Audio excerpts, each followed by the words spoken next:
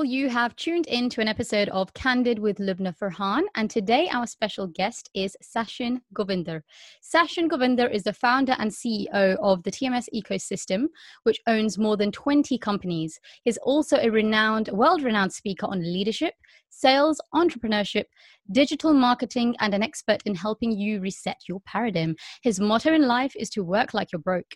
Sachin was born and raised in South Africa. He was able to earn his first 6 figures by age 19, 7 figures at age 21, and became one of the youngest multimillionaires at age 24.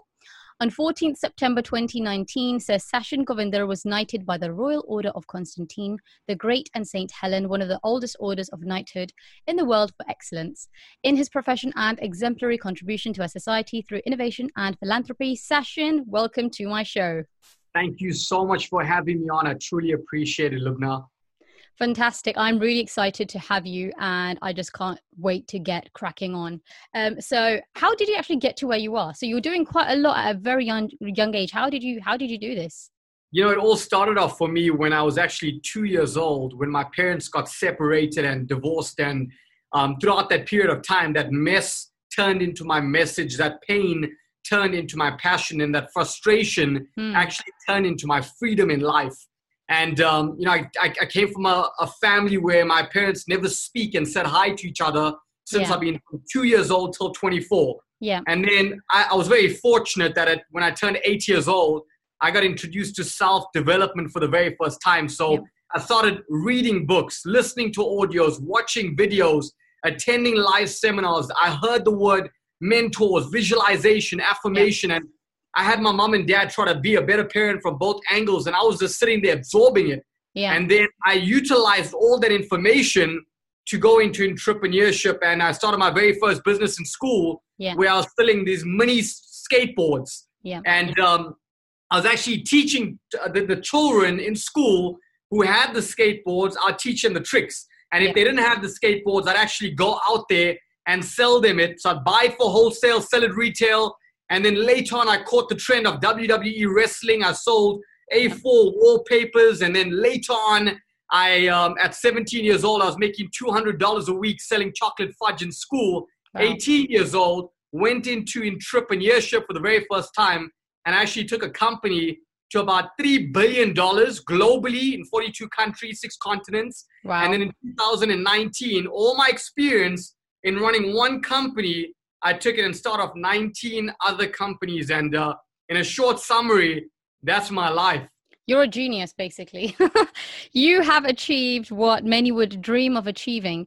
But can I ask you, do you have to be greedy to become a successful businessman? Like, do you have to be greedy, or can you do it without being greedy? Well, definitely you can do it without being greedy. When you look at the word greedy, in fact, I'm not a fan of the word, because greed leads to status seeking and having or showing an intense selfish desire for wealth or power. So when you start to look at greedy, I would, if you're going to be greedy for change. Yeah. Don't be greedy for competition. Don't sell your soul to actually do things. You've got to make an honest living. You got to know that you can sleep, at night, know the truth. But at the same time, when you're greedy, you fall in a trap for more. Yeah. And if you do the wrong things and you fall down the wrong path, because I love saying you have 2 choices in life. You can go down the path of light or the path of darkness. And if you're going 100 kilometers, 1,000 kilometers in the wrong direction, it's very difficult to make that U-turn. So when I look at the word greedy, you actually have to be mindful of how you become successful in life. Yeah. You need to know how you're going to make your money. You got to be able to do it the right way from a very young age.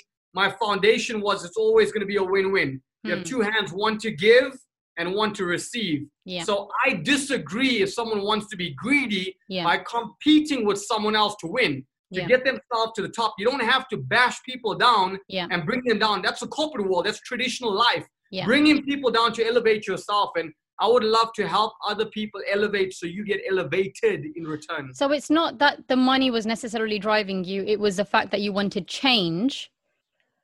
And therefore, obviously, so it's not that the fact that you were greedy for money, it was the change that you wanted in terms of helping people and serving people. In the beginning, I was that typical 18-year-old. I wanted the nice things. I wanted the nice car, the nice home. And I didn't know when you get that, you also get problems. So when I was 18 years old, I got that. I bought the BMW at 18, Aston Martin at 21, Ferrari at 23. But I went through that lifestyle. Bought the president's home at 24 years old in South Africa. Yeah. But I got attached to their lifestyle. And, you know, when you're living a life where you got to continuously impress other people to buy what you're selling or to like you, and you fall in that trap, there's always a better car that you're going to buy. There's always a better home that you're going to buy. So you're going to fall in that trap of impressing other people who you barely like. Yeah. And I went through some humbling moments in my life. Lubna, actually, I wrote my Ferrari off with my mom in the car. I was driving extremely slow, but I went through a electrical storm. I went through some life experiences that really and truly humbled me. Yeah. And if you're not humble in life, you will be humbled by life. And I actually got humbled. And from that moment, in actual fact, that week that I was about to buy, that I smashed my Ferrari, I was going to buy 2 brand new cars, but I was so caught in that lifestyle. Yeah. I've never driven from that day. I've never bought a car from that day. My mission and purpose has changed. So people have to go through it. They have to go through it. So is it like a penny clicked in your mind where you thought, do you know what? Something clicked in you, which made you realize that this is all just materialistic stuff and there's more to life? Or I guess the fact that you needed to get out your system, buying all these cars and buying all these materialistic things to then realize that this is actually not the only thing to life. I mean, people have to go through their own process. And when they go through their own process, then they start to define their life and realize, hold on, we make the cars don't make us. Yeah. We make the money doesn't make us. We make the lifestyle. And my parents always told me, Sachin, you'll be able to count your friends on one hand when you grow up in life. And I laughed about it. I don't really know. I mean, I'm 18 years old in the entrepreneur world, and now I can literally count my friends on one hand.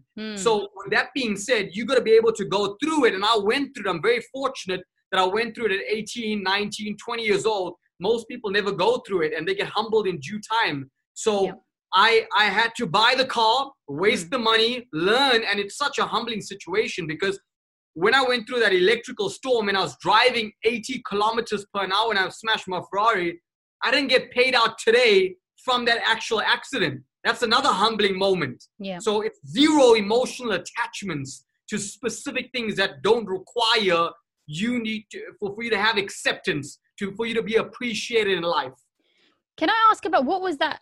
Was it one experience that you had that led to this, or was it several experiences and was it like a penny click, or was it a particular occasion, event that happened that made you really think and stop? It was a few. I mean, there was points where, because I achieved success at a very young age, and you know, different people define success in very different variants, and I actually achieved it from a point of when I hit 19, I made something that I've never made before.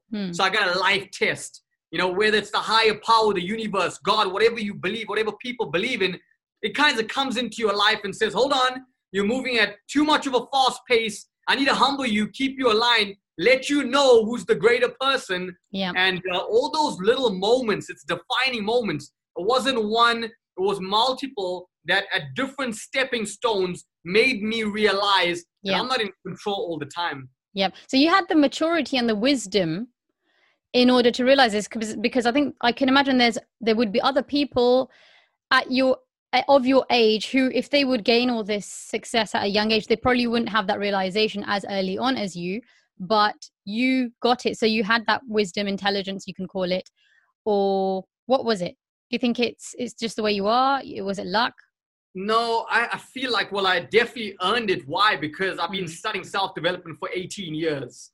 And I've been practicing to go through that rejection, to have that mindset.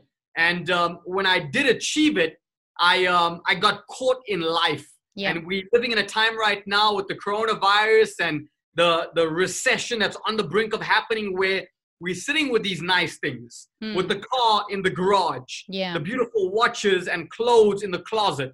Yeah. And, you know, health workers are getting more recognition than athletes and entrepreneurs and artists and, you know, famous individuals on social media. And we're living in that time where we're being humbled by life. Yeah. And in actual fact, for me, it was that process of life that I needed to learn, because we all the author of our own chapter. And that was a chapter in my book to make me realize if you want to go to higher heights, first you need to be, you need to be able to have gratitude for the little things. Because if you can't appreciate the small things, you'll never be able to appreciate the bigger things in life. Yeah. And it's not that I treated people differently. It's my humbling beginnings that I needed to go through to forcefully formulate the person who you see today. That's fantastic. So it's helped you put things into perspective. And I guess obviously with COVID-19 happening, it's quite unfortunate because many people are unfortunately getting ill and passing away, dying. But for the rest of us who haven't experienced that yet in terms of getting ill, I think what it has done is a lot of us have started, I think, waking up, putting things into perspective, and exactly what you said, realizing who is actually more important in terms of the health workers and everyone else who's actually now still running the country while we are all sitting at home. Okay, fantastic.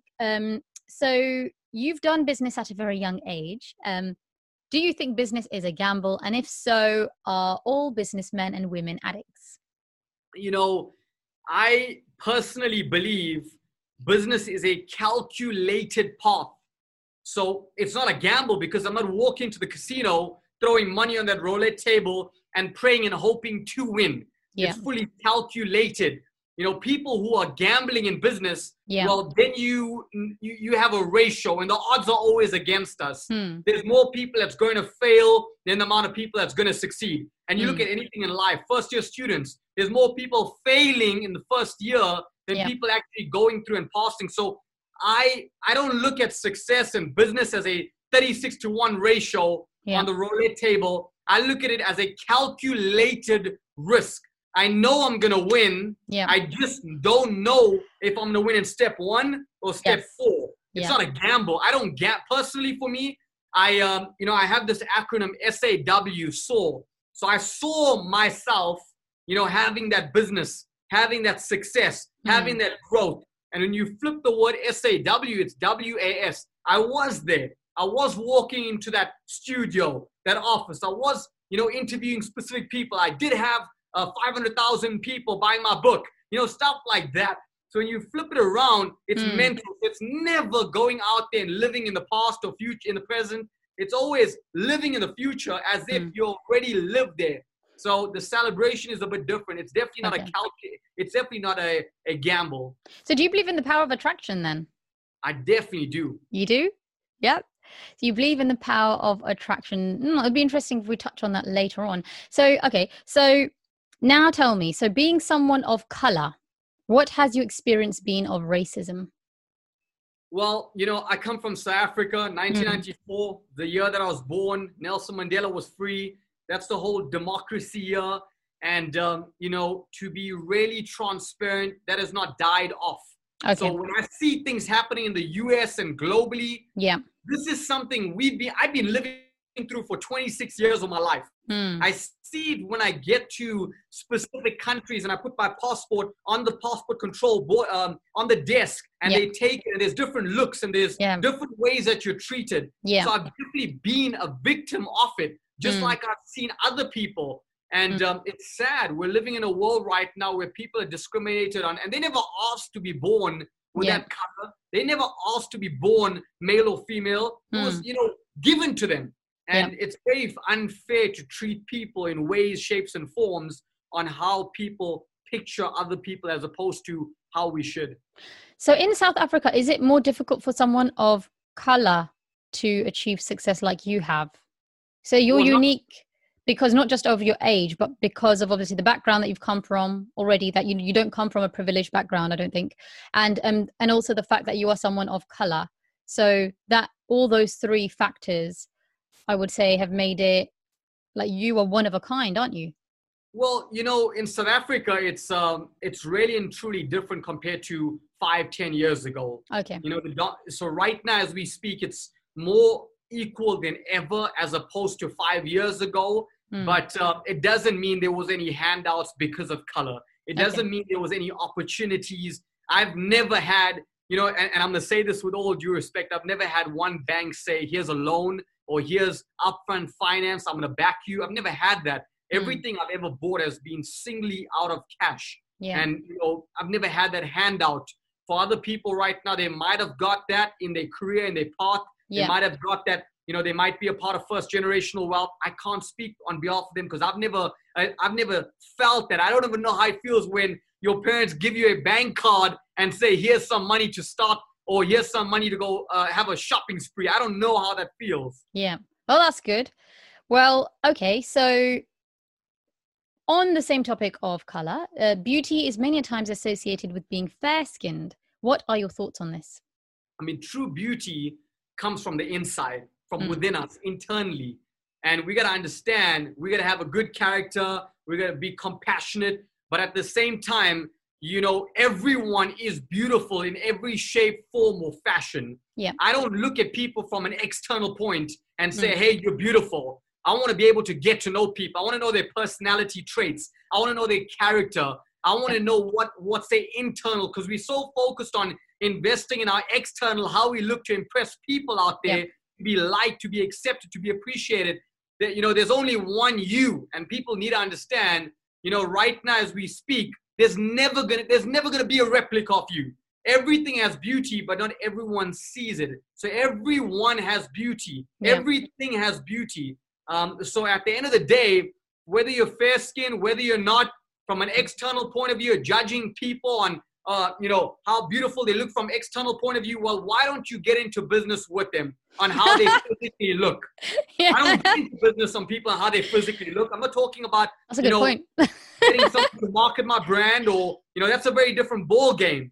But, if you're going to judge people, and that's how we're living right now. We're living in a world where in order for someone to date someone, we look at external factors. And so when we look at external factors, we get into the relationship, we realize internal factors, and we say, hold on, I think I made the wrong decision right here. Yeah. So, okay, but where do you think all this fascination with fair skin came from? Is it fascination with the Western world? Is it something else? What is the root cause of this? Where did it all start? Obviously, I don't expect you to know the history and all of this. I think it's more of a bigger topic, but it's just more, where is it coming from? How are we going to, is it solvable? Are people ever going to look past the color?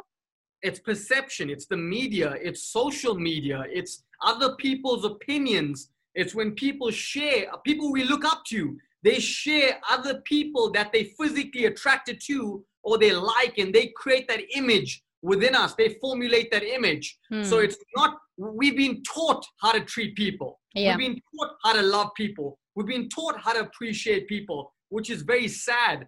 And the only way we could change that is by going out there and unteaching the habits that's already been taught. Can we do it? No, it's not going to be an overnight process. That's why you got to read the types of books that you want. You got to listen to the type of audios. We all need that self-development, but we can't learn to absorb and store. We got to learn to absorb, to apply. Yeah. So I think it's probably best.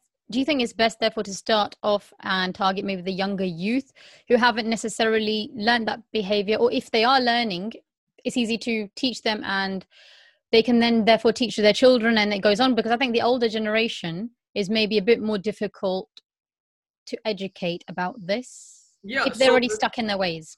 So when you look at social media, Instagram, on average, 18 to 25 years old. Facebook is about 25 to 35 years old. So it's that demographics. I believe we need to teach two types of people, the parents and the students. If it's not taught in school, well, you can't expect the child to be able to articulate it and start to change their view and perception. So parents need to be able to learn that trait. Teachers need to be able to teach the students. It's not just about geometry and maths, etc. It's got to be, habits. It's got to be that paradigm. It's got to be stuff that, the parents need to take the initiative to actually make sure. It's not about homework. It's about teaching your child the foundational rules of life. May I ask, how old are you? What's your age? Wow, you're so young. Oh my God. You talk like you've been here, like you're 50, 60 years old. I think that's the great thing about yourself, that you've got so much wisdom at such a young age, and I can't wait to see what you'll do in another 10 years time. So now talking about a bit more about yourself. So I'm sure that our listeners want to hear a bit more about yourself and the way you think. So what would you say are your three biggest achievements? And I'm sure you've got many, but if you had to pick three big ones, which one would you say? What would you say they would be? Lubna, if you asked me that question 2-3 years ago, I would have gave you a total different answer. Okay. It's not about money. It's not Yeah. about the cause. Now it's about feeding, educating, and clothing Yeah. 1,000+ children per month. Mm. Getting knighted by the highest order of Constantine royal order because of excellence and giving back. And every time I create a brand new success story, I've created hundreds of millionaires, but it's all about going out there being content because they're living my dream life. Yeah. Okay, that's great. Okay, so what is the reason for your success that you would say? So you're into personal development? Yeah, it's a balance of few things. Number one, it's work ethic. Okay. Work ethic. I've got this whole, there's two different levels to this. There's work ethic, which is level one, but then there's psychological state to maintain that work ethic. Yeah. And when you look at the work ethic, I've got this tagline, work like you broke. Yes. And I'll tell you why, because I want people to understand, don't look left, don't look right, don't turn around, one foot in front of the next, act as if you're on a treadmill with the speed of 15, and you're just running your race, your own lane. So that's number one. Number two, the ability to stay in student mode. Yeah. It's so critical to continuously learn. Because Yeah. when you look at the word learn, L-E-A-R-N, eventually when you learn enough, you remove the L and you start to earn enough. Yeah. And then number three is that balance between spiritual, religious. It's a balance where I get the chance to, in tune and get into me, have that me time, that me factor. Yeah. Are you religious then? I definitely am. Religious? Yeah. I am. May I ask which religion you follow? Oh, I'm Hinduism, but I genuinely, you can put me anywhere in the world and I'll still be able to pray. You can put me anywhere in the world. I've prayed literally in temples. I've prayed in mosques. I've prayed in, churches. I've prayed anywhere. I've been to Croatia, sitting in the church on a Sunday praying. Put me anywhere in the world and I want to be able to get into my tune. Yeah. And, I believe now more than ever, we need to all come together and just be able to give thanks. Yeah, I agree with that because the God that made me, the same God made you. Obviously, we've been brought up differently. Yeah. I come from a Muslim family and that's why I'm Muslim. And you come from a Hindu family. So a lot of the times the religion that we come from is decided by the family that we are born into, that we don't have a say in. Obviously, I'm happy being a Muslim, but I agree with that. Like I would pray anywhere, like wherever you pray, God is still hearing you. Just because I'm a Muslim, I don't feel, okay, so God's only going to listen to me and all the Muslims and no one else. I think this is definitely, we all need to come together and just realize we're praying to the same God. It's just a different way of praying. So I completely agree with that. Right. So what have you sacrificed to get to where you are and was it worth it?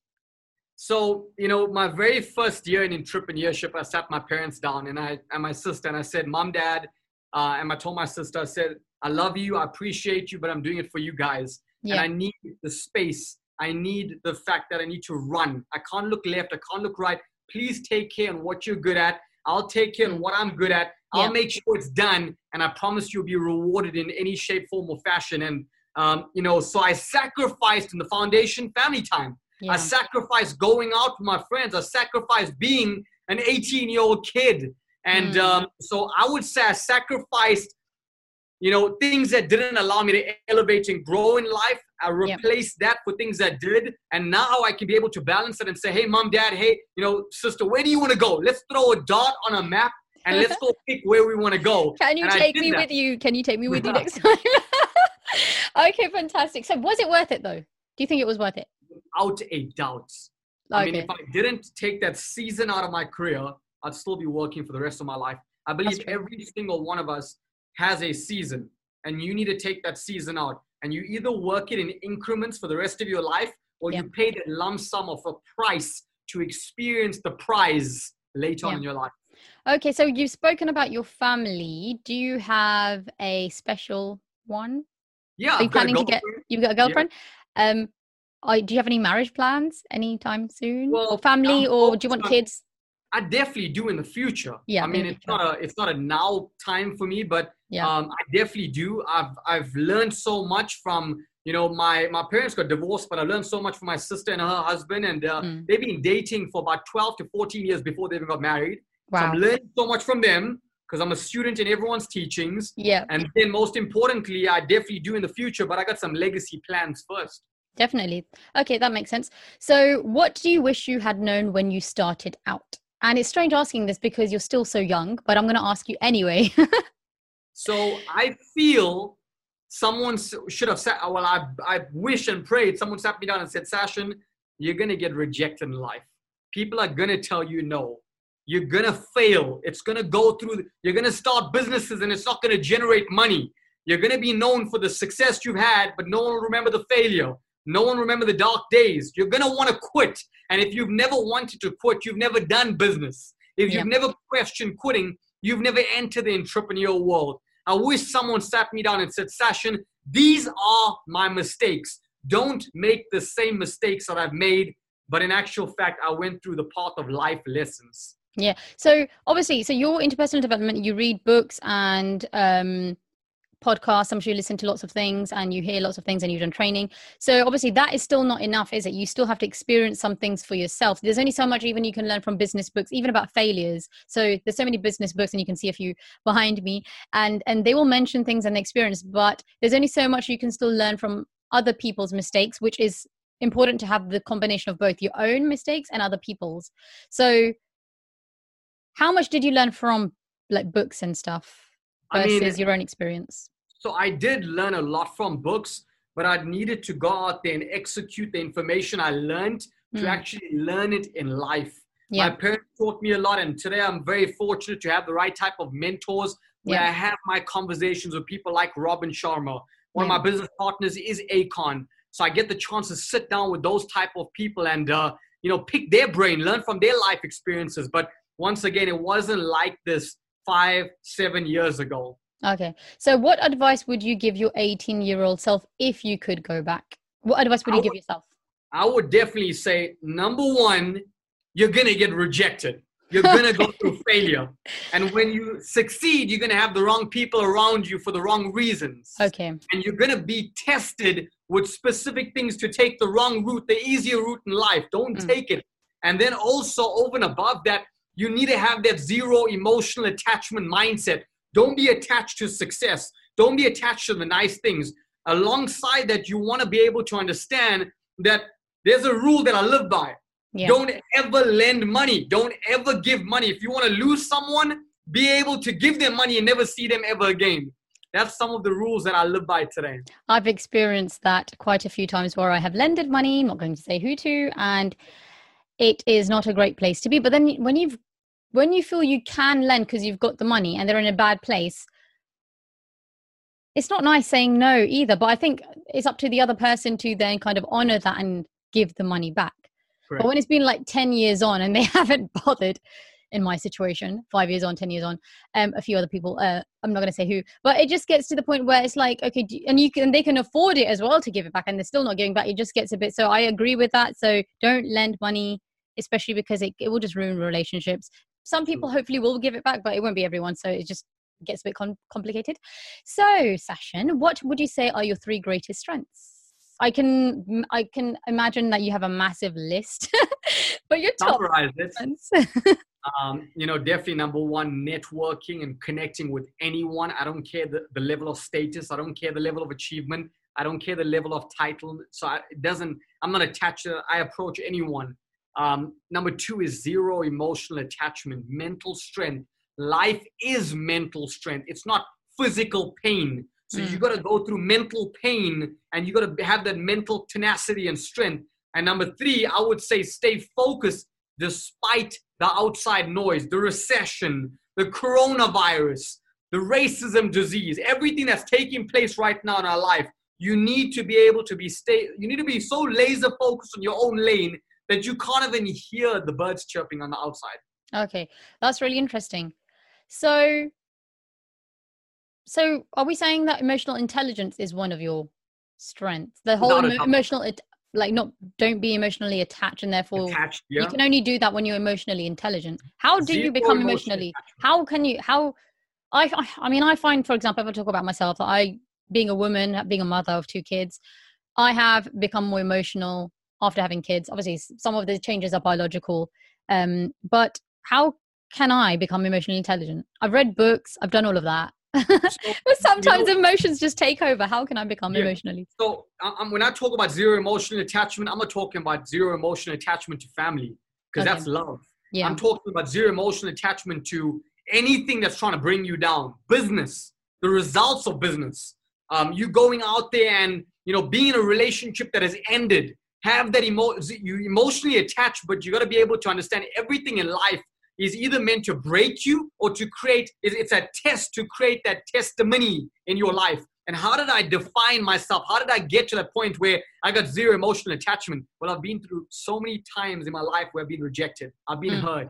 I've been down that pain. So that's how I took that pain into passion. I took that mess. It started off when I was 2 years old. If my own parents could not speak from when I was 2 till 24, that's just a typical example of showing me, hold on, life is like that. I've been screwed over in business multiple times. I don't do partnerships in a hurry. I literally don't do partnerships in a hurry. Why? Because people promise you the world. Yeah. And, alongside, if you're going to add anything on partnerships, if there's anything, everything needs to be on a contract and agreement. Everything. Yeah.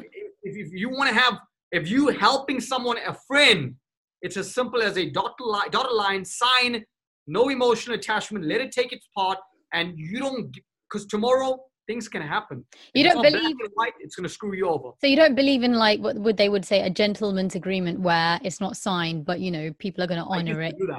I used to do that. Let's talk about that $10 million later. I used to do that. And I've learned the hard way. That's why I don't go down that route anymore. It's as simple as, if we're doing anything, you got your deliverables, I got mine. Our word is great. Yeah. And you know what's so crazy? With agreements, I still have to go through those people. That's how sad it is. Yeah. Because all this kind of financial stuff can drag on as well. I mean, I'm crying over my 10,000 and here you are crying. Well, you're not crying, but you're obviously talking about your 10 million. But okay, fantastic. So what would you say are your greatest weaknesses? So I'm a night person until I actually, got started to speak to Robin Sharma, and he introduced me to the 5 a.m. club. And sleeping early to wake up early is definitely a weakness. I sleep late, 2, 3, 4 a.m. and I wake up at like 8:39, and I'm flipped it around. I flipped it around to sleeping at midnight and waking up at like 6 a.m. Yeah. But it's difficult when you're so in the zone and it's your paradigm. It's that habit you've developed in your mind. Number 2, reading a book from start to finish. I read books from a different aspect. I read to get inspired, to put the book down, to take action. Yeah. I don't read cover to cover. And I look at it from a point of, if I need more leadership, I go to Stephen R. Covey. If I need some financial advice, I go straight to Kiyosaki, one of my good friends as well. If I go straight to, Robin Sharma from a spiritual point of view. So that's number 2. Number 3, trusting too easily. I want to see the benefit of other people. I want to help them. I want to see a better life for them. So I trust very easily. And when you have expectations lead to disappointment. But, on the sleeping part, so have you read the book Why We Sleep? No. So that changed my mind, because obviously that talks about the fact that we are all programmed differently. Some people do work well at night and other people don't. Yes. And that's just the way you're programmed. So that made me more accepting of the times of the day where I'm more efficient. And I think that if you're waking up 5 a.m., that is great, as long as you're also sleeping on time. What people forget to do is sleep on time so that they get their full 8 hours, and they just think they'll sleep at 12 and wake up at 5, and then they're going to be very efficient. So that book is really good, Why We Sleep. So if you haven't read that yet, that would be one of the books I think you should read. Okay, yes. So what is one of the things you have failed at? I think we've kind of, through our conversation, touched on the fact that you've had some bad experiences with business and partnerships, but if you can talk about maybe at least one of your... I would say, and people who are listening and watching this right now, they're going to laugh. I didn't fail at school, but I failed in school. Okay. I wasn't the most educated guy when it came from reading something, remembering it, coming back the next day to rewrite it. I was a straight DOE student. Every teacher told me there's no shot this kid's going to make it in life. So why do you think that was? Is it the fact that why do you think that was? I mean, I was more focused on the sporting field. I wanted to be, if you spoke to me in school, and if you interviewed me to be in your school, I would strictly talk about sport. I was going to convince you on why I was going to play cricket for South Africa. I was going to convince you on why I was going to represent the South African chess team. But then reality hit me like when reality hits most people in life when they start a business, reality hit me. Out of 55 million people, only 11 people make the cricket team. Only 11 people. And that's when I realized I need to start to change my path. And, I focus more on business rather than school. That's actually a common theme with people that I've heard who do well in business is, I think at a very young age, they're not necessarily, it's not that they're not good at studies, their heart isn't in it, and your heart needs to be in it. So I think if you would have studied, you probably would have been like the A-star student. But people usually who have that entrepreneurial spirit from a young age, because they have a bigger picture in their mind, they can't focus on the pages in front of them because they just have they're thinking about things that other kids aren't. So the person next to you, student, could be an A-star student, but they may not go on to do necessarily. I mean, I'm sure you're earning more than many of the people, not just in your class, but in your school. And that exactly just shows in terms of the mindset. So how do you deal with failure? When you have experienced a setback, how do you deal with it? I let it happen to me rather than within me in life. Okay. The biggest diseases in the world, they start from internally. Yeah. Cancer, diabetes, HIV and AIDS. And when it comes from internally, what starts to happen is you don't see it from an external point of view. Before you know it, you go for all these tests and you already have it. Yeah. So it eats you up from within. I never give permission to negativity and failure to enter my mind, because the biggest disease, once again, is a negative mindset. It's not cancer, it's not diabetes, it's not HIV and AIDS. And how I deal is I let it hit me and I let it bounce off me. Now, I know it sounds like a cliche, it's easier said than done, but when I let it hit me, I utilize it as motivation, inspiration. I don't sit down in my bed and cry about the 25,000 things that are happening in my life right now. I say, why is it happening to me? How can I refuel it to use me to refuel my mind to take me to the next level? I look at why, because you got to be able to understand. Everyone's problems were tailor-made for them. They can run and change their industry, change the company, change their path. Their problems were made for them. They cannot run away from the problems that were formulated for them. They got to go through it. And I don't teach people how to stay positive 24/7, 365. I teach people how to counterattack their negativity. Appreciate what has been handed to you. Accept it, celebrate it, and then work like you broke to go over it. So it's all about mindset, isn't it? Because at the end of the day, we have one life. This is it. And if you look at the bigger picture, like the universe, the planets out there, I mean, the universe is never ending, is expanding. And if you look at the bigger picture, I think it puts things into perspective, because sometimes people, when they have a setback, when they have a failure, they just take it onto heart and they think the whole life is over. But in the grand scheme of things, millions and millions of people have walked the planet before us. Billions of people are walking the planet now. And after we're dead and passed away, is anyone going to care about the problems that we had? No, not really. So in the grand scheme of things, so mindset is really important, and that's a big part of what you do. Without a doubt. It's at least 80% of your entire life. Okay, fine. So one regret you have? Lending money. Lending money to people and it screwed up a relationship. And I'm talking about a relationship in business, a friendship. I've lost my closest friends because I tried to help them. Yeah, that's the thing. So maybe they weren't cut out for business, but they wanted to jump on the bandwagon with you. And was it a partnership that you did with them? And they didn't do their side? Seeing them lose in life and I'm winning, and I try to pick them up. I try to help them in some shape or form or fashion. And unfortunately, you can't help everyone in life. Yeah. You can teach people how to win. You can't win for them. They will never sustain it. Are some people therefore unhelpable? Like, no matter how much you try to help them, some people are just not unhelpable. Well, it depends on what help is. I mean, is help giving money, or is help teaching them a formula on how to win? Because I can help people on how to win. If they don't go out there and emulate it and articulate it, they're never going to win. If I give them money, how long is it going to last? It's only going to last for that process. So it's like you can teach someone how to fish instead of giving them the fish, because then they can do it for themselves the whole of their life. Okay, fantastic. I think I was going to ask you, what is your biggest fear? But I'm thinking, is it lending people money? Yeah.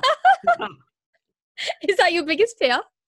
No, I mean, my biggest fear would be one day when I pass on, I've got to look the maker and a preview of my life of what it could have looked like if I showed up to the meeting, if I jumped on that flight, if I woke up a bit earlier than normal and I didn't miss that meeting. What if I just showed up? My life could have been very different compared to what it is today.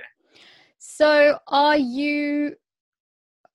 what's the right way of saying this? Do you feel anxious? Is it that you want to do lots of things? Do you ever feel anxiety, anxious because there's so much you want to do and a multitask, you want to do this, that, and because you sound like someone obviously who doesn't want to miss out on opportunities, but does that have side effects? I'm definitely a perfectionist, but at the same time, I've mastered the art of delegating. I've got 130,000 affiliates in my organization. 130,000 people, and I'm communicating with the core, and they communicating with the entire leadership team. So I don't have to always have a finger on the pulse because I got the right people running it who are better than me in specific things. I just know how to build the right team. You need to you can't do everything yourself, and there needs to be a time that you need to outsource or start bringing other people in. What age did you start doing that? How early did you realize that you need as young as 18 years old. 18 years old, you realize that you need other people. Okay, that's interesting to hear. So I can see lots of lovely books behind you, and I love reading books myself. What is the last book that you read, or what is the book that you're currently reading? The book that I'm reading right now is The 5 a.m. Club with Robin, and I just had him on my show, and he's a good friend of mine. We're doing an event together, and I just love his work. I've read multiple of his books, and I just feel like I needed to go back to The 5 a.m. Club again. Why? Because the first time I read it, I never had the desire of waking up early. And now I need to relook at it. Okay. So you're rereading The 5 a.m. Club. What is a book that you read before this one? I read, so I'm that audio guy. I love watching videos. I love reading, but I find moments. So I'd say one of Stephen R. Covey's books with, leadership. I'm huge in leadership.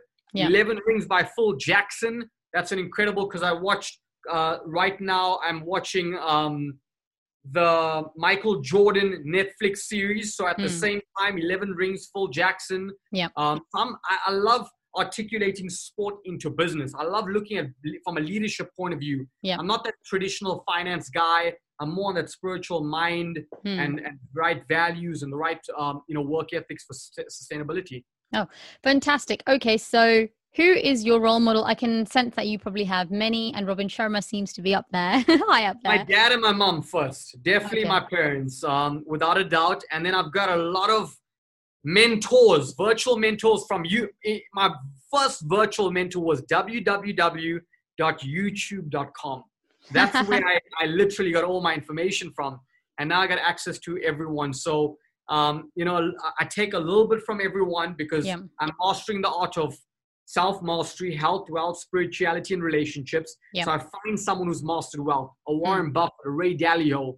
I find someone who's mastered health. I find someone who's mastered spirituality. I find someone who has mastered relationships, and I take a bit of them. I watch a lot of Tony Robbins as well. He's a good friend as well. Okay, fantastic. So what keeps you awake at night? Is there anything that keeps you awake at night? Yes, it's the ability of, for me to know that I have not changed enough lives yet, and there's more lives to change tomorrow. I love working with other people, helping other people. I just feel so content when someone drives my dream car, when they live in my dream home, when they take their family on my dream vacation. As much as it's mine, but I love it when other people live my dream. Well, that's fantastic. So you have this hunger to help other people, and I guess you're looking forward to the next day so you can help more people. And that's what keeps you awake at night, that excitement. I want to create something bigger than me. I want to create, and a legacy cannot be money. A legacy cannot be, I'm leaving businesses behind. I want to create a path where 10, 20, 50, 100 years from today, my name still exists because I changed the family generational tree or lineage because of one person that I impacted. Fantastic. Okay, so if you can change one thing in the world, what would that be? Education. Why? Because I believe education should not just be the traditional education. There should be a syllabus of self-development. There should be that virtual mentorship. They should have some sort of, it's so simple of going out there and signing up for a mentor's course whoever it is, and teaching it in school, teaching business practices, teaching life lessons. And I'm taking on traditional education right now, because for me, my extra self-education, what I taught myself, what I learned from mentors, that was more valuable for me than what I learned in school. Definitely. I needed to bridge that gap. So I'm taking on traditional education right now, and I'm basically bridging that gap between traditional education and the new school education. So how are you doing this? Is it through your business? Is it through charity work, or a combination? Well, firstly, it's that whole millionaire student community that I created. I've spoken on stages globally. If you Google, just type my name on Google, you're going to find 25,000 people at the AT&T Stadium, 14,000 people in the LA Lakers Stadium, 10,000 people in Dublin, 6,000 people in Hong Kong. I speak without the COVID-19, every 90 days, I speak in front of tens of thousands of people. And I can put a virtual event right now for 10,000 people, but I'm taking it on for one very reason, is because I got access to the mentors, and I want to put them in one platform to help everyone. So when I look at the millionaire student, people always come up to me after my events and say, Sachin, I want to be a millionaire. And I say, you've got to remain in student mode. You got to be able to learn, because when you learn enough, you're going to earn enough. And then when you become that millionaire, what is going to sustain it? Well, your leadership, you learning more to take you to the next level. Everyone believes their top line is their top line. Yeah. Someone's top line is someone else's bottom line. It's their entry level of success. Yeah, so definitely. So you've had to wear actually quite a few hats, because if you think about it, obviously coming from becoming an entrepreneur is different to writing your book, which you have, to also then all doing public speaking. Do you believe in destiny? I definitely do. I believe in faith. I believe you're destined to win in life. Yeah. I believe the more good you do, the more you'll attract your true life that you want. And but I also believe you create your own destiny. As much as you have a destiny rolled out for you, I believe you attract the right type of people into your life, the right type of partner in your relationship, the right type of business. Every single day, I speak in the future, meaning I'm attracting that client into my business. I'm attracting that business partner into my business. I'm attracting that leader.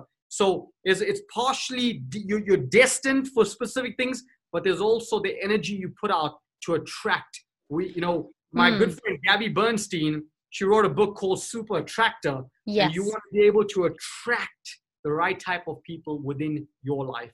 So is it like destiny is like I'm going to just use the word God. Obviously, not everyone believes in God, but I would say the majority of people on the globe do. So assuming God or the universe, destiny, has maybe put opportunities in front of you, and they are destined to be in front of you. But that doesn't necessarily mean that you're destined to take on the opportunities. You still have to take on the opportunities. And that's where the fact that you make your destiny comes in, that yes, God or the universe will have those opportunities in line for you, but you have to still reach out and do it.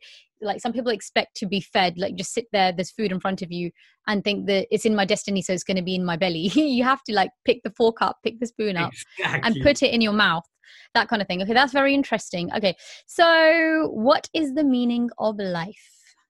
I believe, life is to fulfill your purpose and accomplish your goals. So what I mean by this, everyone has a purpose. Everyone has passion or why they're living. None of us will be here right now if we didn't have a purpose in life. So life is you going out there and you being driven by what makes your clock tick. And, for me, I'm passionate about various different things. But life is beyond the materialistic things. Life should be about servant. The more you serve, the more you get back. The more you give, the more you receive. Yeah. So life is not just a clock or a watch that you put on your hand and you watch it tick by. It's something that you need to seize the moment every second of your life. So would you say the meaning of life is different to everyone? Well, everyone has their own meaning. Everyone has their own purpose. Everyone has their own legacy. Everyone has their own passion in life. For me, it's my purpose. And, some people just don't know what their meaning is. Some people just don't even know why they're existing right now. Yeah. Some people are hating life. They feel like they're born in the wrong family, wrong lineage, wrong financial background. Second, they're not even first generational wealth. So some people right now are even on their deathbed and they're regretting specific things. I'm very, excited about life and I'm guessing it's because at a very young age, I saw the different parts of life. I saw the success. I saw the failure and testing times. I saw the right type of people. I saw a bit of a balance of everything. Yeah. Okay, that's interesting. So just a few final questions. So if you could describe yourself in 3 words, what 3 words would you use? Number 1, grit. Number 2, disruptor. And number 3, innovator. Okay, I thought the 3rd word's going to be with a D as well, but okay, that's interesting. Okay, so what projects are you currently working on? Do you have another book out or? Yeah, I have a book. We sold, in fact, New York Times wrote an article that as a first-time author, I sold 20,000 books in the first 30 days. Wow. So I launched it on an ebook first. Why? Because of this whole coronavirus. So it's called Becoming the Millionaire Student. Okay. We've got it in about 9 different languages. Yeah. And so that's the first thing. I'm busy writing a new one right now. Yeah. And so that's what I'm working on. I'm always working on service to many with regards to my live events. I always over deliver. Yeah. In fact, I live by a policy that when people show up to my event, literally they pay until the event is over. Yeah. And they gain absolutely nothing. And then I got multiple businesses that I'm working on right now. A music label that has my strategic advisors, Akon. So I got the number 1 artist in South Africa right now, my label. Yeah. Multiple businesses like a social media marketing agency, which has 500 plus clients. I'm working on that. But most importantly, the Millionaire Student umbrella and everything under that. I'm so passionate about giving people what I had in life from when I was 8 years old till today. I feel that's the missing link to the irresistible chain that they need. That is absolutely fantastic. I actually look forward to reading your book. Is there anything I should have asked but haven't? Is there anything that you'd like to add, say? Yeah, you asked pretty much everything. I love the questions, and I really enjoyed being on the podcast and serving your audience and just being here. Yeah. And I appreciate your time. Thank you so much, Sachin, for coming on Candid with Lubna Farhan. I'm sure the viewers, the listeners are going to enjoy listening to this as much as I have enjoyed interviewing you today. Thank you so much. Well, guys, that was Sachin Govinder, and you must agree this was a really, really good episode. I really enjoyed filming and recording for this episode. I think he gave really good answers, and they were candid, they were strong, and I was left very inspired and motivated. I have been into personal development from a young age as well, and when I say a young age, I'm not talking about reading books. This is just something I just always was into, like furthering myself and developing myself. And I didn't even know there were personal development books out there. I didn't even know about mentors. And all this was a realization that came on later on in my personal life. So I do personally wish that I maybe got into this in terms of the books behind me and all of this earlier on. But this is why I'm also bringing all these individuals onto my podcast to inspire you guys, to motivate you guys. And if you're not into personal development yet or reading books or anything, just try it out. The fact that you're even listening to my podcast is a good sign, because that means you're interested, right? You're interested in furthering yourself. You're interested in hearing from these individuals who are very successful, talking about issues candidly, and also telling about themselves. Anyways, guys, I hope you have enjoyed this episode of Candid with Lubna Farhan. Please do stay tuned for next time. Thank you.